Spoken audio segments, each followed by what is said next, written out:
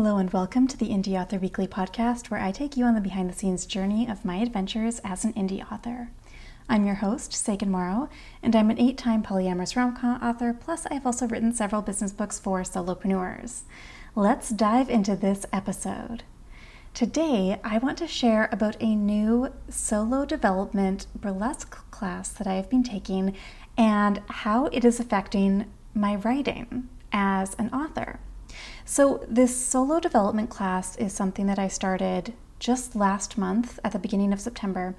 And the whole concept around this class is that we, the students, are learning how to develop our first solo act as a burlesque performer.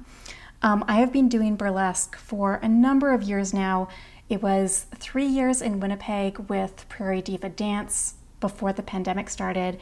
And then when I moved here to Kamloops, I did heels dancing with Femme Fatale Kamloops, which has since turned into Hillside Heels. And I started that in January 2022, and I'm still with them. They're great, just like the Winnipeg group is great. And this past January, I started with Kamloops Burlesque. And so this solo development class that I'm taking is with Kamloops Burlesque. It is honestly everything that I've ever wanted in a class. It's exactly the type of thing that I have been looking for since I first started dancing and performing on stage. The entire concept of this class is really about all aspects of building out a dance performance. So we are learning everything from choreography to music mapping to stage directions and how to communicate effectively with the sound and light technicians, all of those types of things. We do peer review and we learn how to be better at peer reviews, so how to give people good feedback. We are learning just all kinds of things around, costuming and putting together the character that we want to create. Absolutely everything that you can think of that goes into a dance performance is what we are learning. And it is so good. I am learning so many things, and it's been really eye-opening in a lot of ways because it is helping me to understand what goes into all of the work that my teachers are doing when they are instructing me in dance. And it's also really interesting to be taking this class because I'm also starting to understand why I resonate with some teachers more than others in terms of their teaching style, because I can now know, based on what I'm learning, I can now see, I understand that this teacher is using music mapping versus this teacher isn't. And that's actually helping me with my brain and how I'm comprehending the things that I'm learning. So that's been really cool as well. So the reason why I wanted to take this class is, when I first started dancing with Burlesque Fusion in the Prairie Diva group, and I first did my very first stage performance, I loved it. And I knew that eventually I would want to do my own solo. And I had plans to do my first solo in conjunction with the launch of Book 7 in the Polyamorous Passion series, because it is about Scarlett, who is a burlesque dancer. And I was going to do my first solo act as the dance that she performs in that book. And then the pandemic hit. So I did not get a chance to perform it, but I still really wanted to be able to do this. And so I am going to be performing my first solo act in December. I'm not going to share any details about it because I am keeping it very close to my chest, but it's going to be super fun and super awesome. I am actually documenting my whole experience of taking this class and the other classes that I'm taking. I'm also taking a ballet class right now. I'm documenting all of it on Instagram with a new Instagram account specifically for dance. And so that account is under my burlesque stage name, which is Babe Maverick, at Babe Maverick. And I will share that link in the show notes as well. And it's, very funny to me that of course I've created a new Instagram account to document this experience because I can't help but document everything that I do. I mean, that is the entire purpose, really, of this podcast, is documenting my journey as an author, right? I mean, I can't really seem to help myself. I love being able to analyze what I'm doing and to document it and to be able to see the progress that I'm making along the way and to, share that journey as well with other people. As a kid, I used to always like to write diaries and that kind of thing, but I love being able to share these types of things with other people, because if you are on a similar journey, then you can, get lessons and takeaways from it. Or if you just like seeing what other people are doing, then this is also a good opportunity. Or if you are on these different types of journeys, then you can also share with me what is working well for you, because I would love to hear about your journey as well. So I think that there's a lot of value in sharing about these types of journeys publicly and documenting these types of things. So again, if you want to find out what's happening with my burlesque solo development journey, absolutely check out my Instagram account, Babe Maverick.